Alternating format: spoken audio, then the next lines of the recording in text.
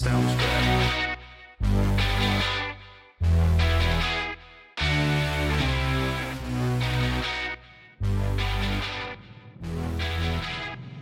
From our studios in North Florida, it's In Black and Right. And now your host, the baby-faced assassin of freedom, Jerry Brooks. Ladies and gentlemen, boys and girls, patriots of all ages, we are back and better than ever. Yes, welcome to In Black and Right, the post-Hurricane Idalia edition.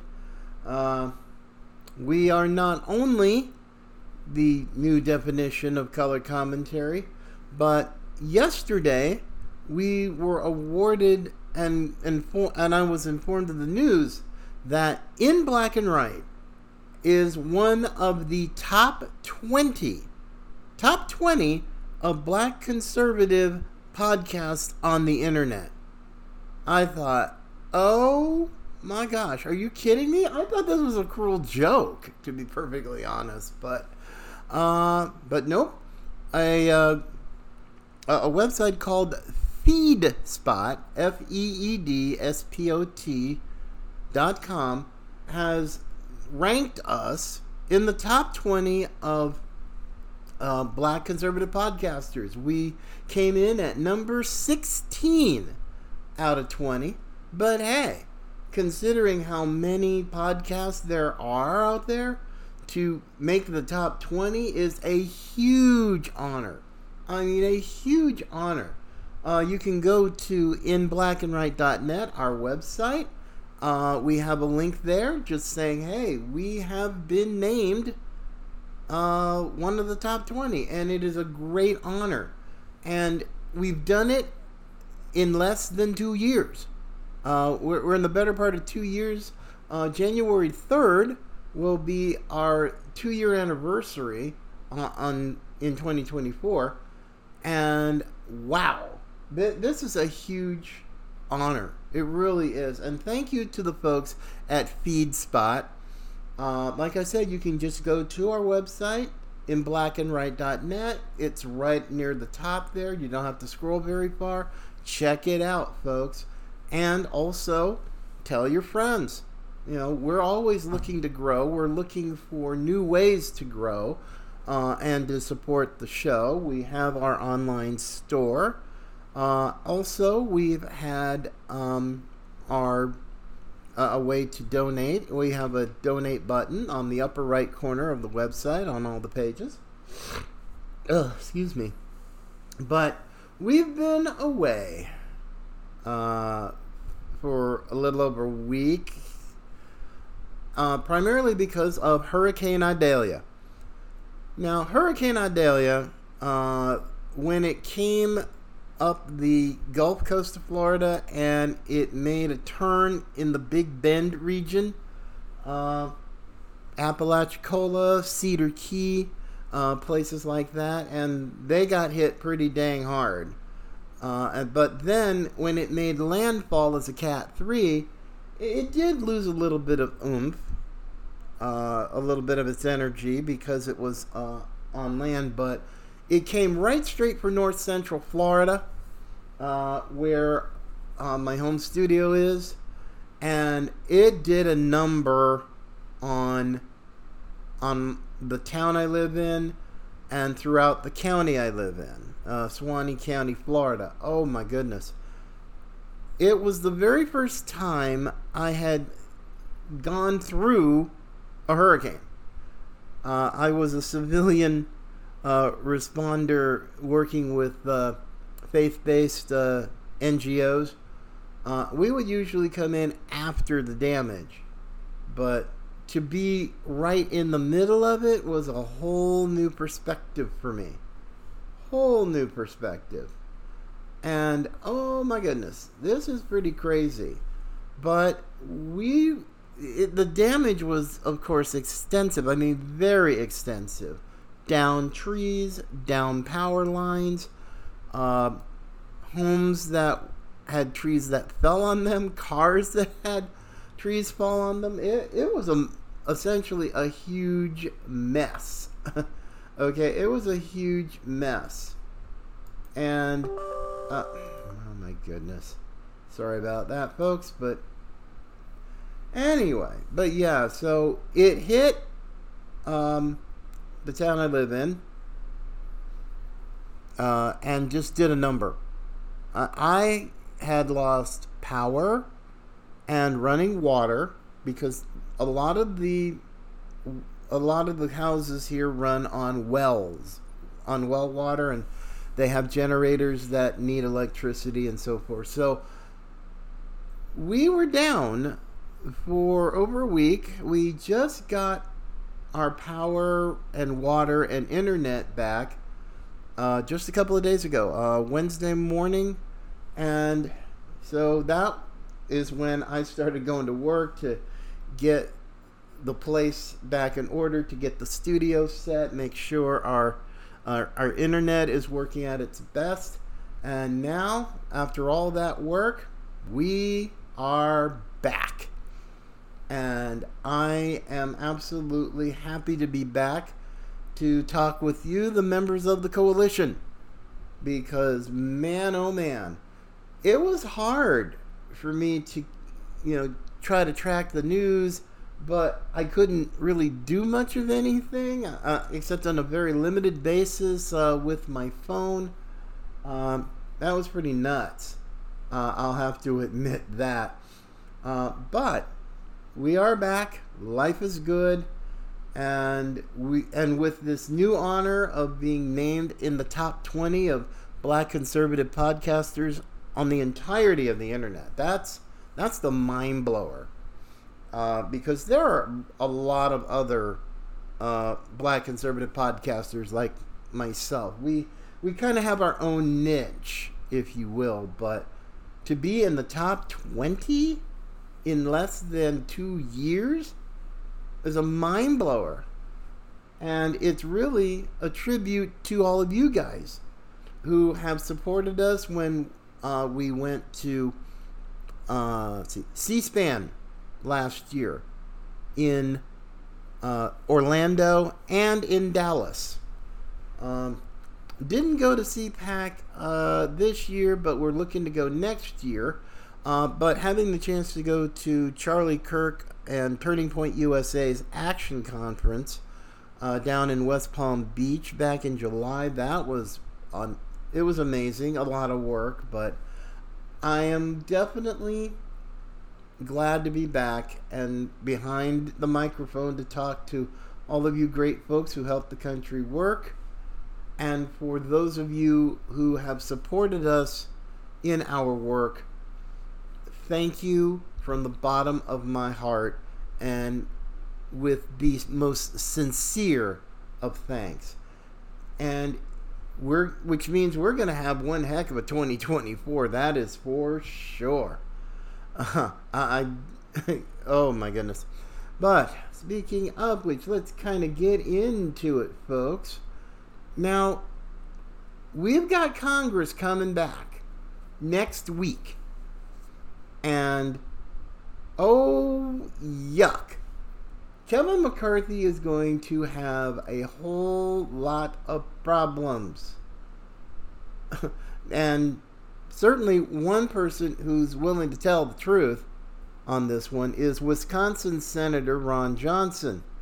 And with the Uniparty, that's in full control of what's going on in terms of spending and appropriations. I mean, my gosh, this is going to be a nasty, and I do mean nasty, September and probably for the rest of the entire year. Now, McCarthy, he's about really to show his true colors on this. Because remember, folks, this is the same Kevin McCarthy who negotiated this supposed debt deal, which really screwed the House conservatives and screwed the American people because it's not a 1-year deal. He came and gave them a 2-year deal so it wouldn't interfere with the presidential election next year. And that's bad enough, but just recently, looking at all of these budget and economics experts, we are now at a $2 trillion deficit.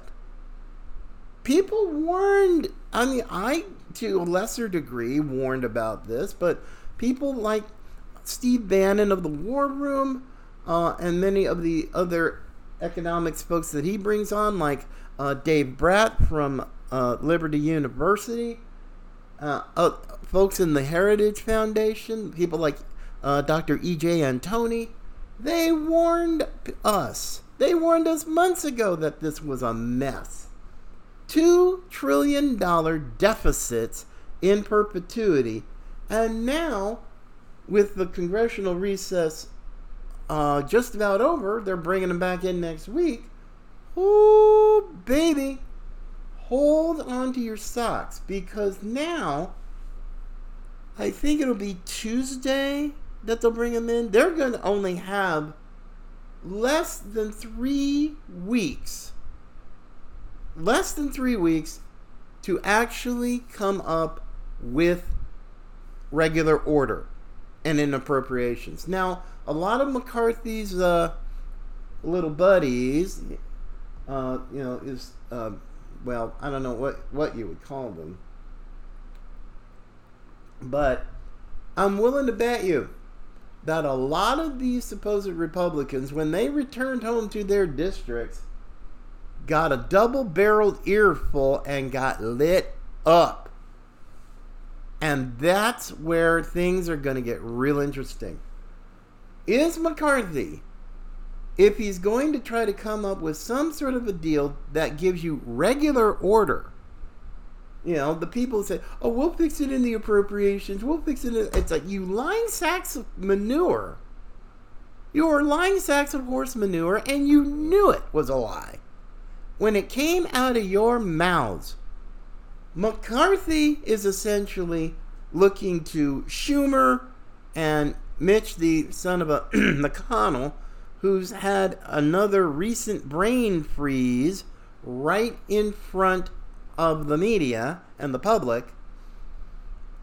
This is going to be interesting. It's like they're kind of figuring, well, we're just going to have a continuing resolution up until about either the end of this year or the first part of next year, and then we'll come up with an omnibus bill. That's what happened the last time. Duh. Did you not remember that, Speaker McCarthy? You doofus? Come on, get real, buddy. If you do another continuing resolution, another CR, your next problem is going to be, and there are people ready to go, like Florida's own Matt Gaetz. He's ready to come after you, buddy. Make the motion to vacate the chair and run for speaker.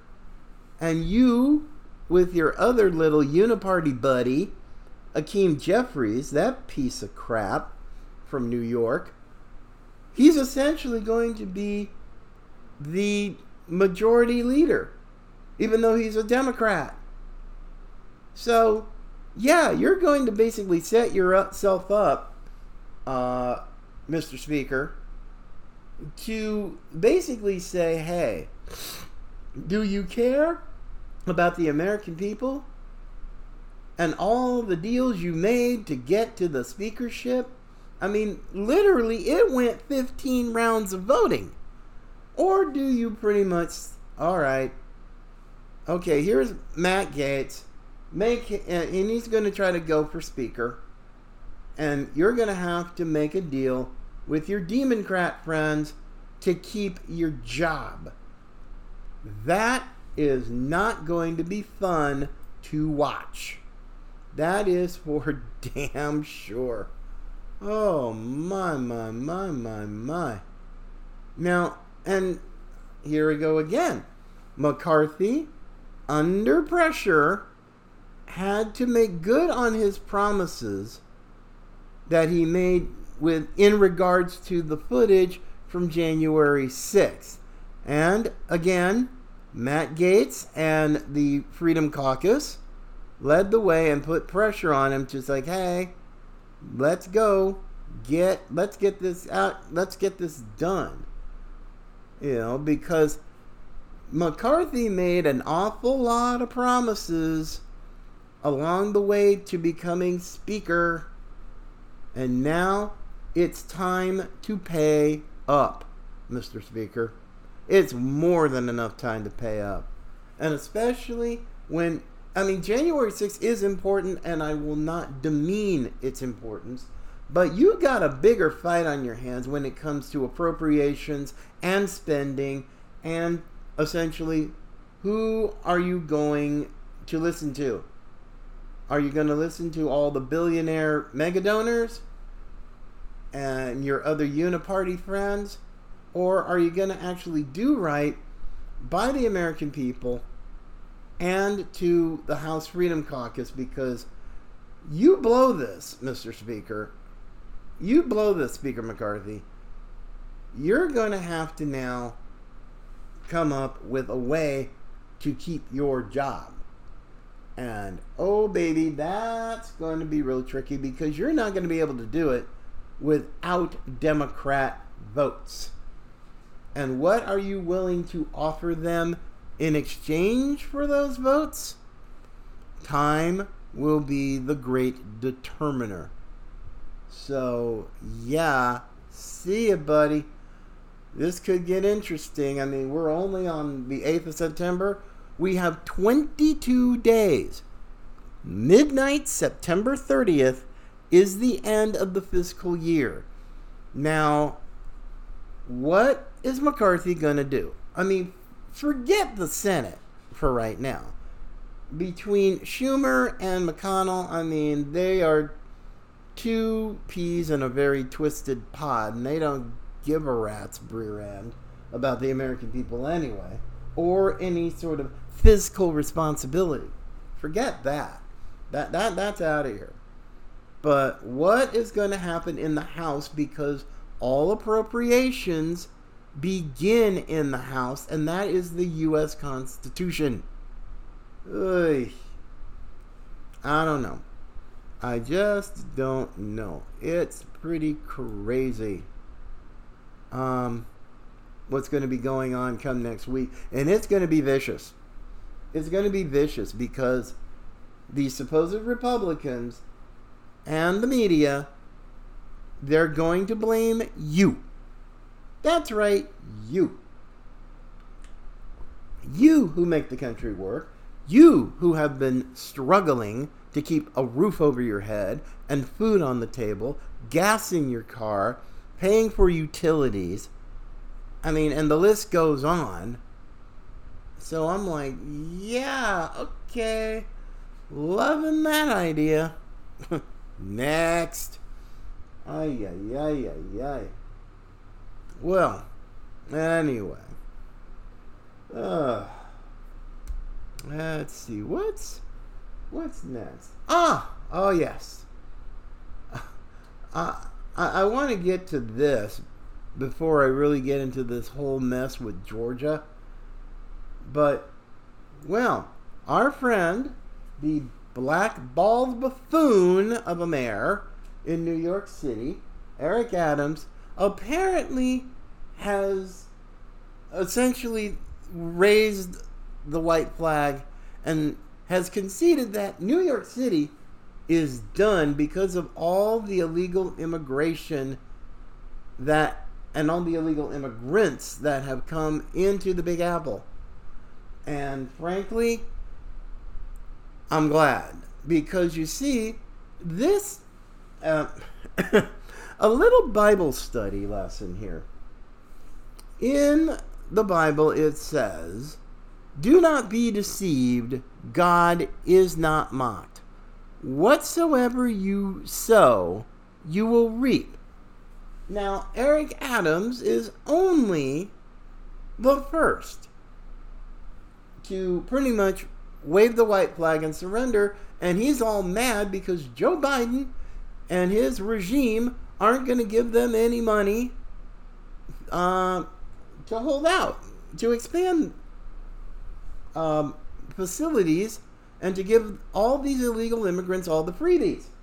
And apparently, Governor Hochul, very Democrat of New York State, she's not really in the mood to help either. Now, New York City is not the only one looking for a bailout, baby.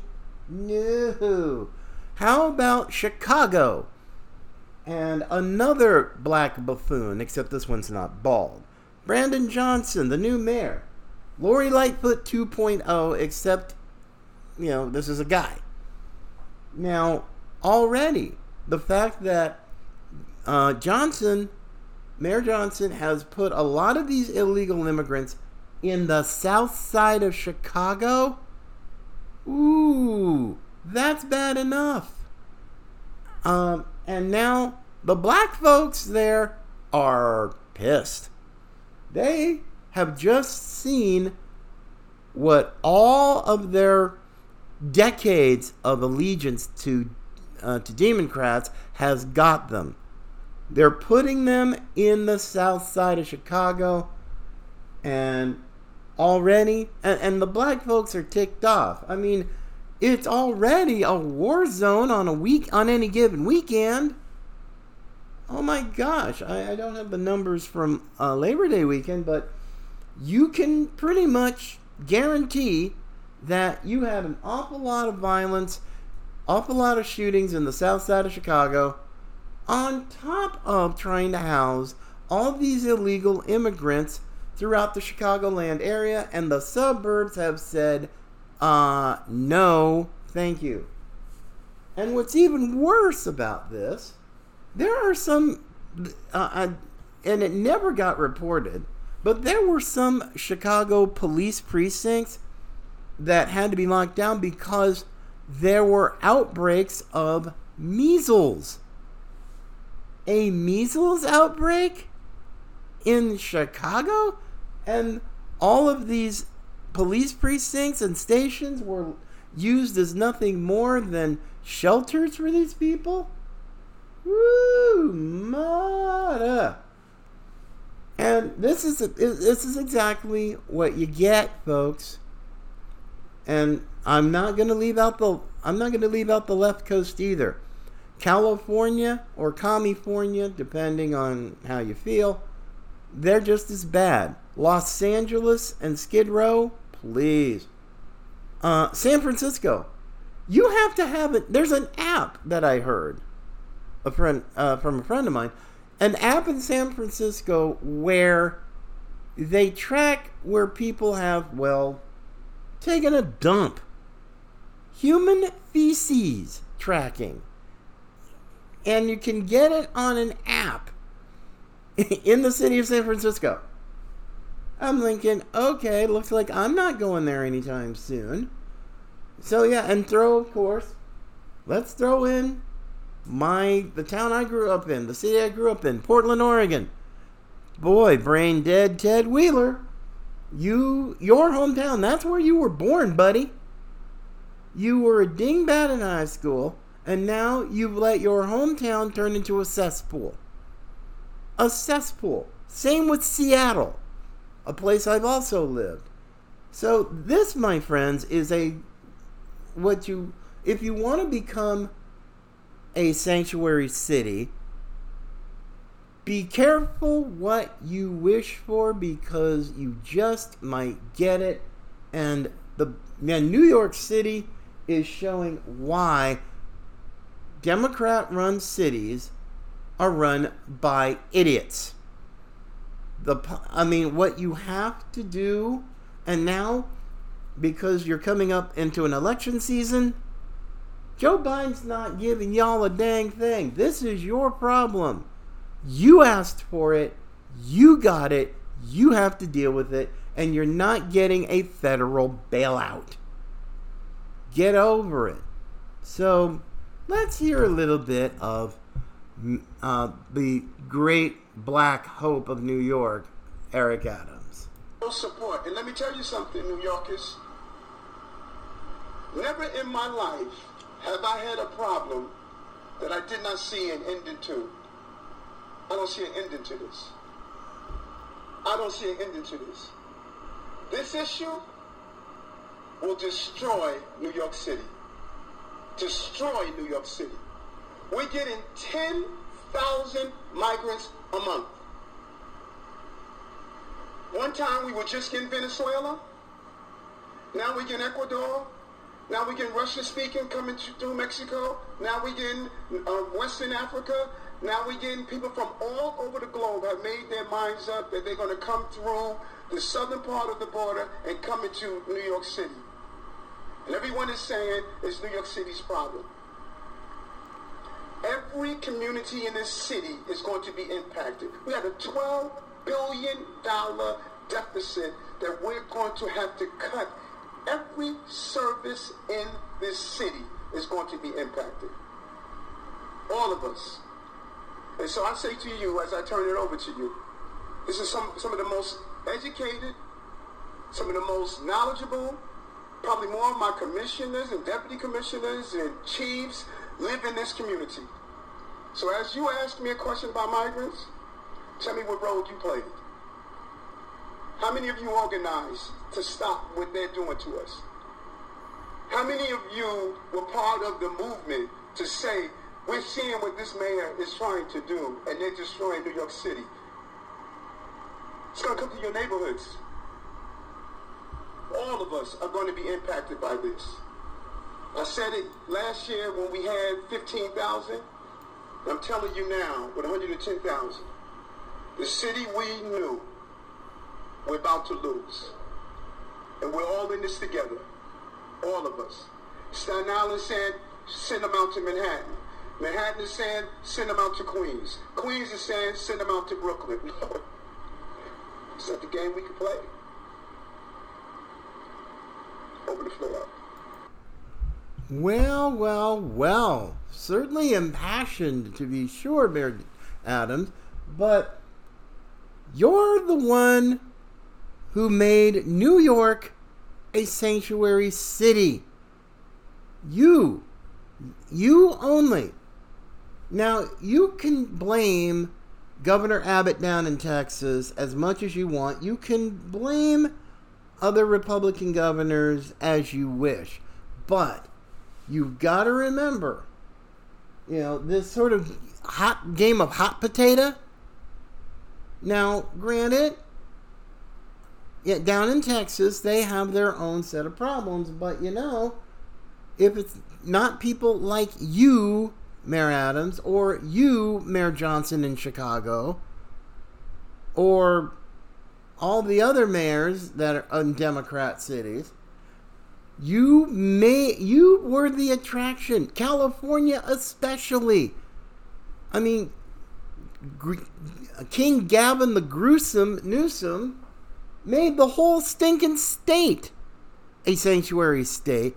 And people who are able to get the heck out of there, they are leaving in droves. They're leaving places like Illinois in droves, New Jersey in droves, New York State in droves. And a special word to Illinois, to J.B. Prickster, who had the brilliant suggestion of making illegal immigrants, making it possible for them to become law enforcement officers. Oh, the irony is just rich. You're letting people who are criminals, illegal immigrants coming into the country, coming into your state, you're going to make people who've broken the law, giving them the opportunity to become law enforcement? OMG. The irony of that is so sick and so twisted, and every single law enforcement officer I know, whether they're active duty, whether they're former, or they're even retired, they're done. They're just... I can't even repeat some of the language I've heard from them because I try to keep this a family show, but Oh my gosh. This is in freaking sane. And people like Eric Adams, oh my gosh. Y'all are a mess. Ugh. But that's just on the issue of immigration.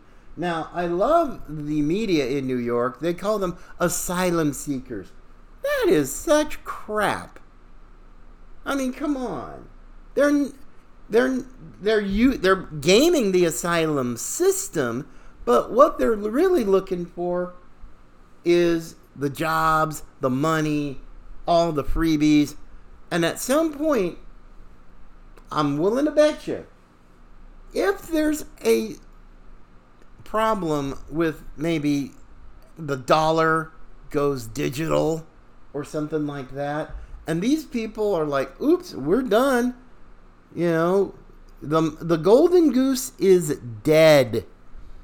And I don't care where you came from, but coming here, it is not, I want to use a favorite word of the left. It's not sustainable. You cannot come, I mean, every state is a border state. Every town's a border town. That is not just some fancy schmancy saying or some cute little talking point. It is real. It is very real. I mean, they'll even, it's not just Texas. It's not just Arizona or New Mexico and California. Heck, I've seen videos of illegal immigrants who come in on boats off the Florida coast. So they're trying even Florida because, trying to run away and all that, because I got to show you down here in the beautiful sunshine state of Florida, we ain't putting up with that crap. Nope. And you can get mad at DeSantis if you want to. I mean, I'm mad at him for different reasons, but hey, no.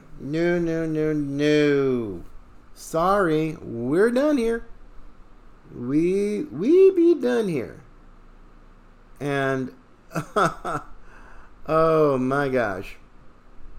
Don't even start. So let's see, moving on. Oh yes, another goofball who's got some serious dang nerve is former Vice President Mike Pence. Now, Pence, a couple days ago, made a speech at St. Anselm's College in New Hampshire talking about the siren song of populism. Excuse you, Mr. Vice President? No. I just gotta play this. This was Mike Pence on Fox News the other day. It's just a short, segment, but you gotta hear this. This is insane. And one of the lines you're set to deliver is now, are we going to follow the siren song of populism away from the timeless conservative principles of the Republican Party? Right. To whom are you referring? Right. Well, look, you look at this Republican field, whether it's my former running mate or some of his imitators, and there is a push in this Republican primary to move us away from our party's historic commitment to American leadership on the world stage, to a commitment to fiscal responsibility and reform in the face of a massive national debt crisis. And many of those people I shared the stage with, including my former running mate who wasn't there, want to marginalize the right to life and relegate it to a states-only issue.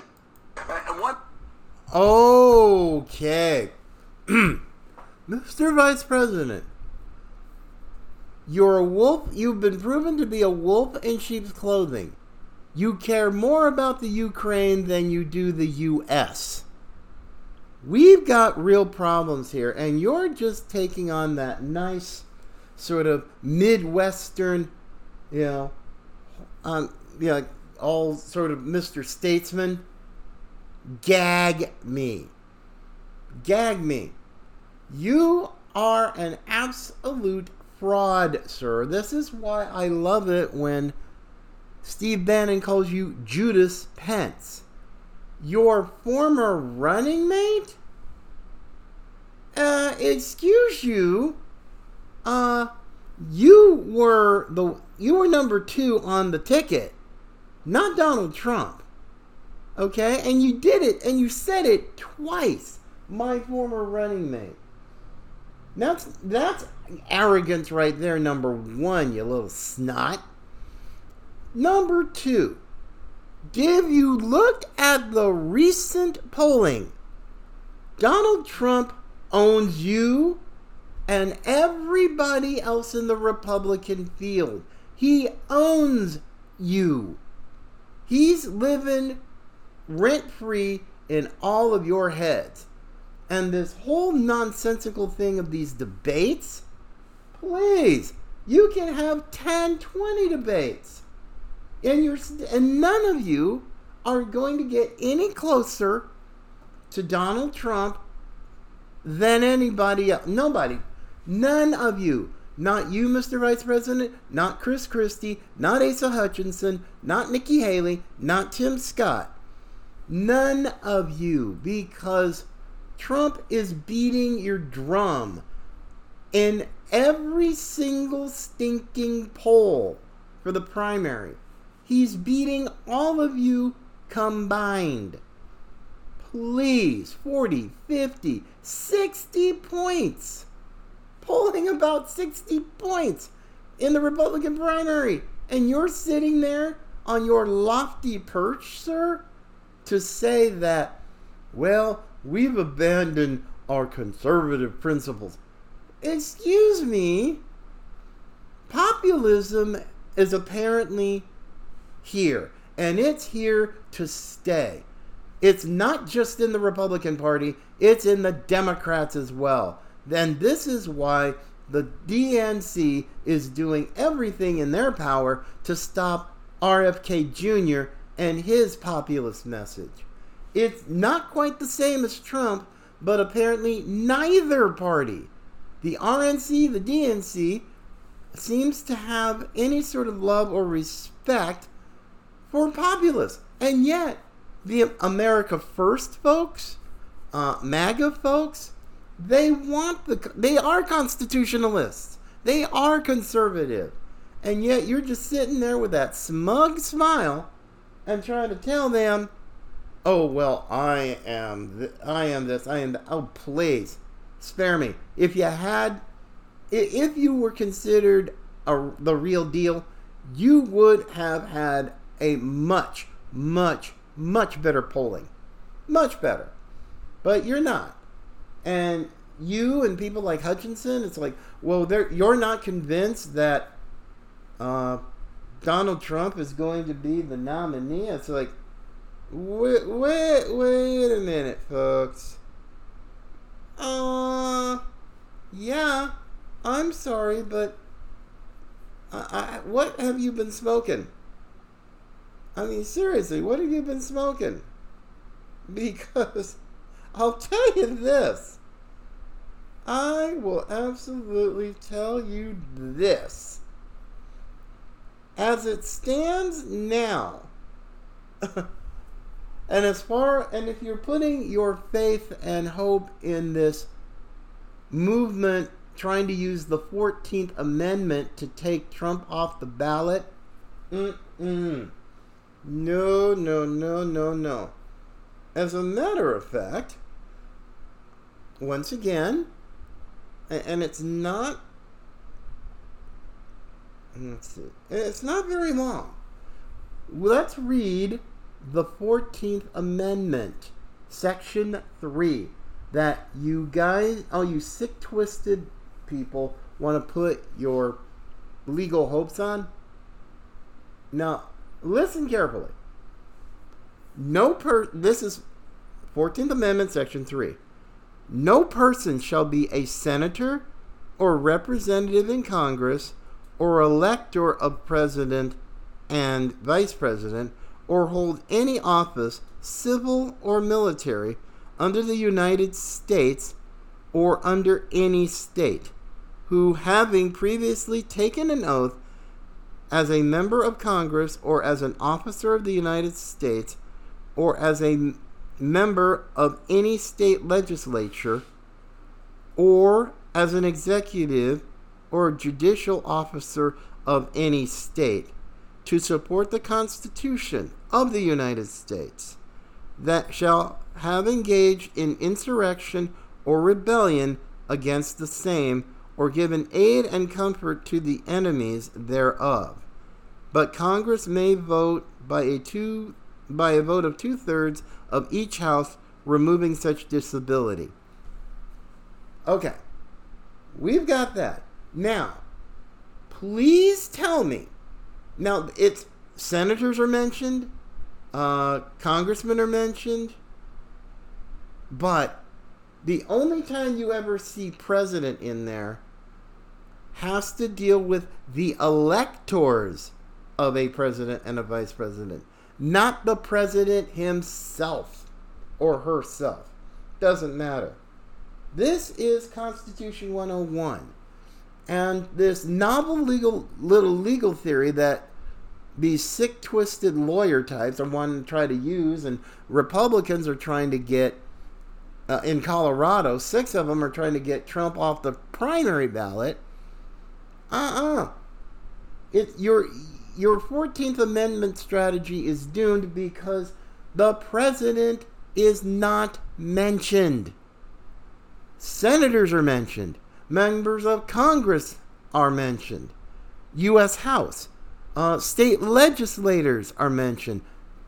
Electors of presidents, but not the president himself. Okay? This is why you don't get it.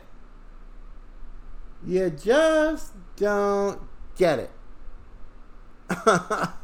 And it's going to be fun to see people like Jonathan Turley, great constitutional lawyer and scholar, and you've got Alan Dershowitz, 2 guys who are not MAGA, not by a long shot, but yet they've spoken about this, and it's just ay. So yeah. I'm just going to go and just say, yeah, y'all pretty much don't have a snowball's chance.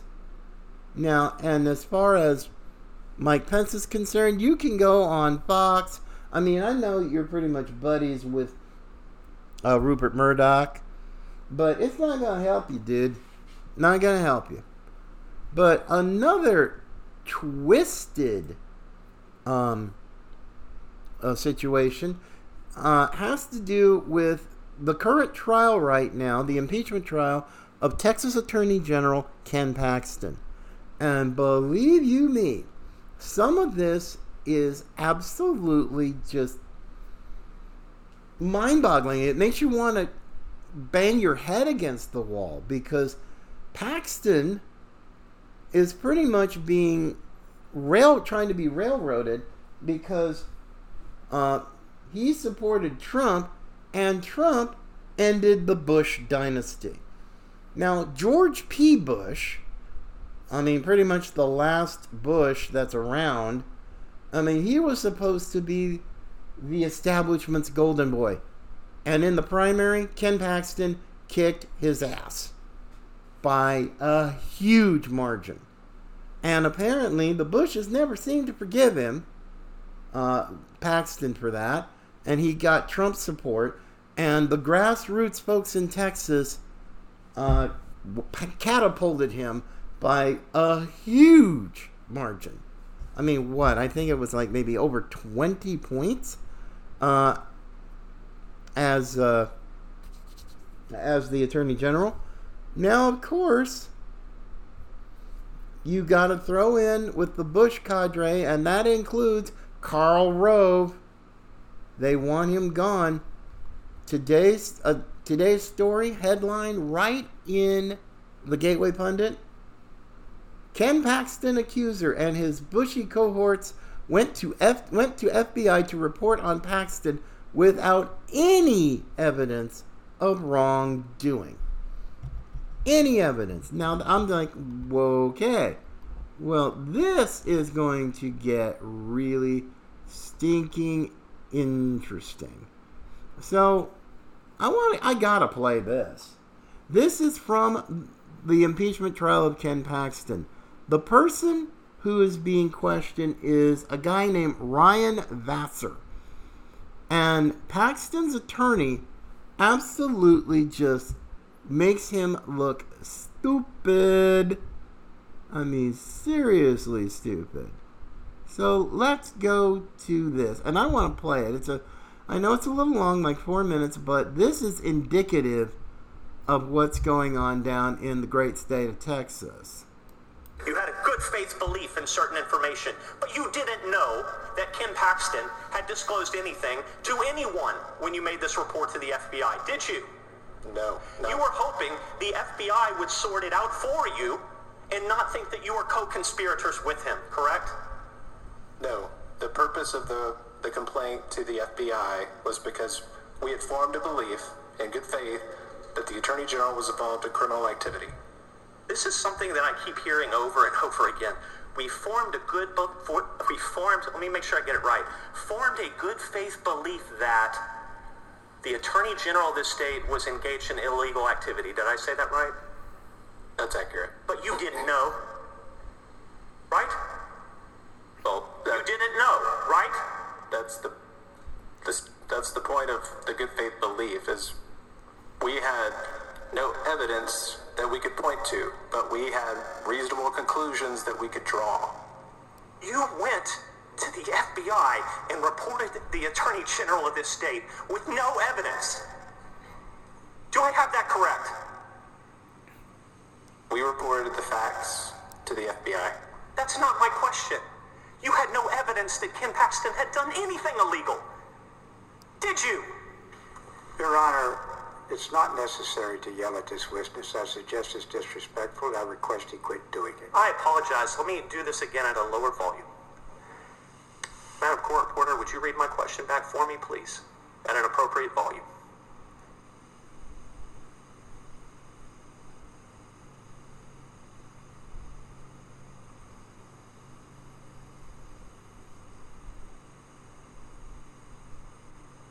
Yes? Repeat that, because they could not hear her on the microphone. Yes, Mr. President, I will.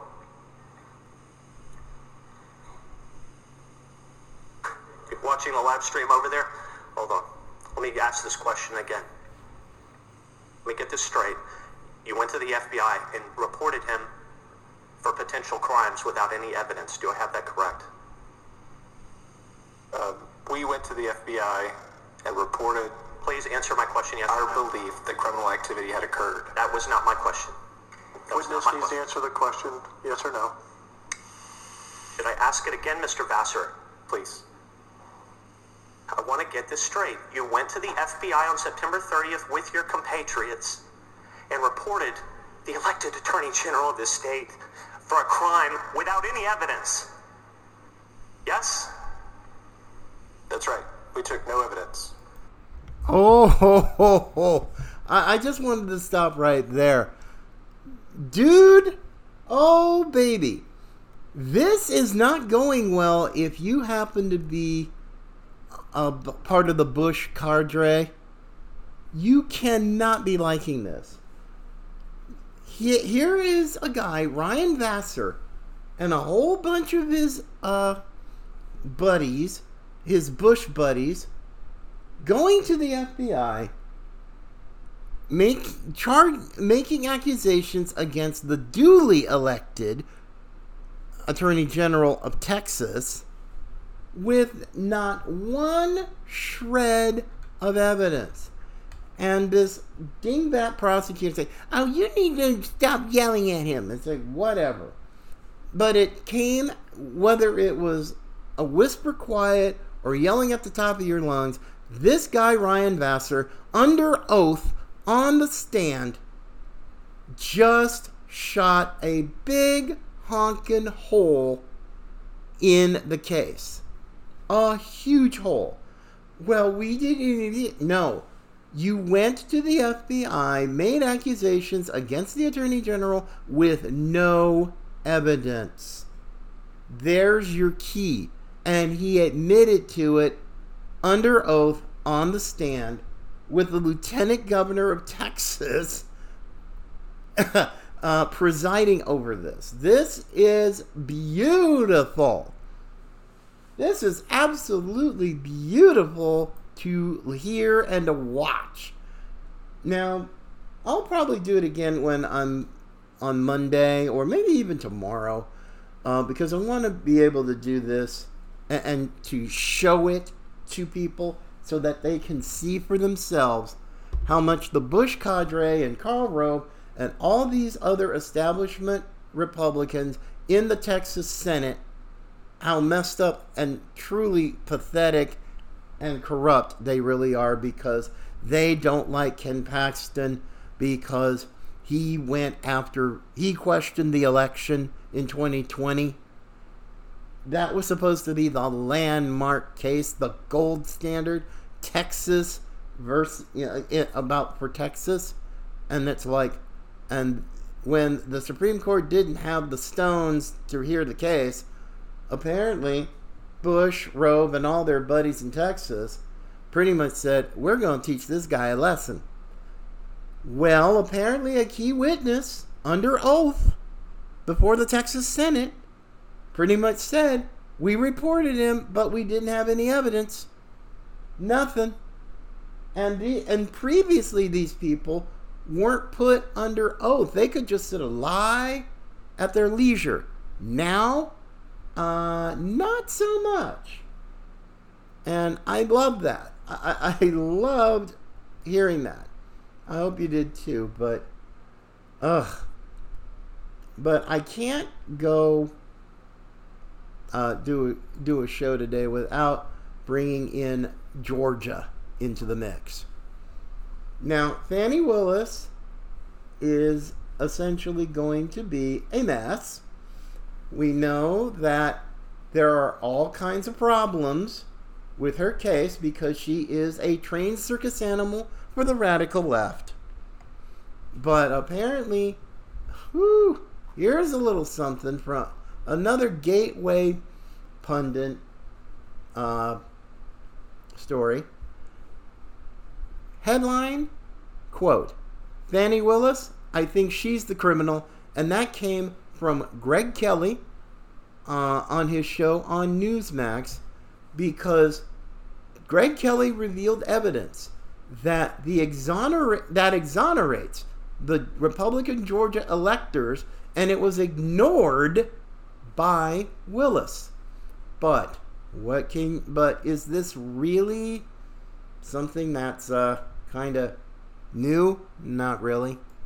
The whole Georgia case has more holes in it than Swiss cheese.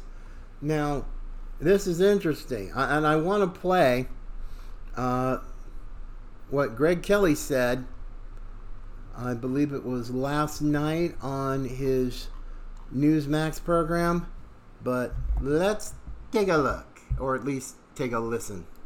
David James Schaffer committed the felony offense of impersonating a public officer by unlawfully, falsely holding themselves out as the duly elected and qualified presidential electors, with intent to mislead the President of the United States Senate into believing that they actually were such officers by placing in the United States mail to said persons document titled Certificate of the Votes of the 2020 Electors from Georgia. Now, here's the thing. Fani Willis, she's got evidence. We know the discovery process has already started, and we know what she has. We know a portion of it, at least. And there's a transcript from a meeting of the Georgia electors, the Republicans. And Schaffer points out that President Trump has filed a contest. He's contesting the returns. That contest is pending and has not been decided or even heard by any judge with authority to hear it. Now, in that case, he goes on to say, and so in order to preserve his rights, it's important that the Republican nominees for presidential elector meet here today and cast their votes. It's a contingency, right? If he prevails in court, if he wins that election, and at that point, it was still up in the air. This is totally valid. This is what's called politics. This is not impersonating a public officer. That's when somebody buys a cop uniform and starts pulling over people to get their kicks. This is not that. And it's such a shame. David Schaffer, I'm sorry. Good luck to you, sir. Fannie Willis, I think she's the criminal. And we'll be December. Oh, man. You know, I have to, in a way, agree with Greg Kelly on this one. Because given some of the things that she's done that are just not cool, not right, and in some cases not legal, you know, prosecutorial misconduct, anybody? Anybody? Because I'll tell you this. We're in the discovery phase of this, as Greg Kelly noted. How much more are we going to discover? I mean, you've had Mark Meadows, former White House Chief of Staff, trying to get his case transferred to federal court with no success so far. Trump has made it clear that he's going to try to get his transferred to federal court. I don't know if that's the case, but and of course, let's not forget, and I'm happy to report, Harrison Floyd, the only black guy who was arrested along with the other 18 in this, who was denied bail. Fortunately, praise God, he's out. I mean, I don't even know why he was even stuck in the Fulton County Jail. Apparently, people have this really bad habit there of dying, and now you've got the only black guy in the Trump indictment, and he's there languishing because some messed up judge. I mean, this is exactly why a lot of black men are going to vote for Trump. Because they know what it's like to get screwed by the same two-tier justice system that he's getting screwed by. Oh my goodness, my goodness, my goodness. That's like, I don't know what's going to happen in that case, but everybody knows what the deal is. And I'm going, okay, this is going to be fun. This is going to be absolutely fun from now until the end of the year, because it's going to be a busy one. It's going to definitely be a busy one, and I will do my best as your baby-faced assassin of freedom to keep up with this, to keep you informed, and tell you the things that the mainstream media don't have the guts, the integrity, or much of anything else to tell you. And in the meantime, now that we are back in business, you can always check us out. Send us email at inblackandwhite@gmail.com. Also, of course, inblackandwhite.net, our website. Please check out our online store. You can also donate to our efforts because at the rate we're going, oh man, we're going to be busy, and we want to make sure we bring you quality content and the truth with no apology. So for now, my friends, I'm happy to be back.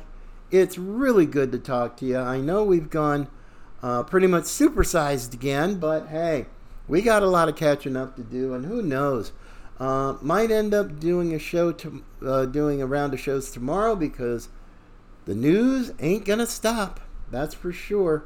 So folks, have a fantastic weekend. And for my fellow Floridians here in North Central Florida who still don't have power, just take care of yourselves. There's a lot of help available. Please go and seek that out, and to take care of yourself and your families. So, as per usual, thank you so much. God bless you guys. And always remember, Patriots come in all colors.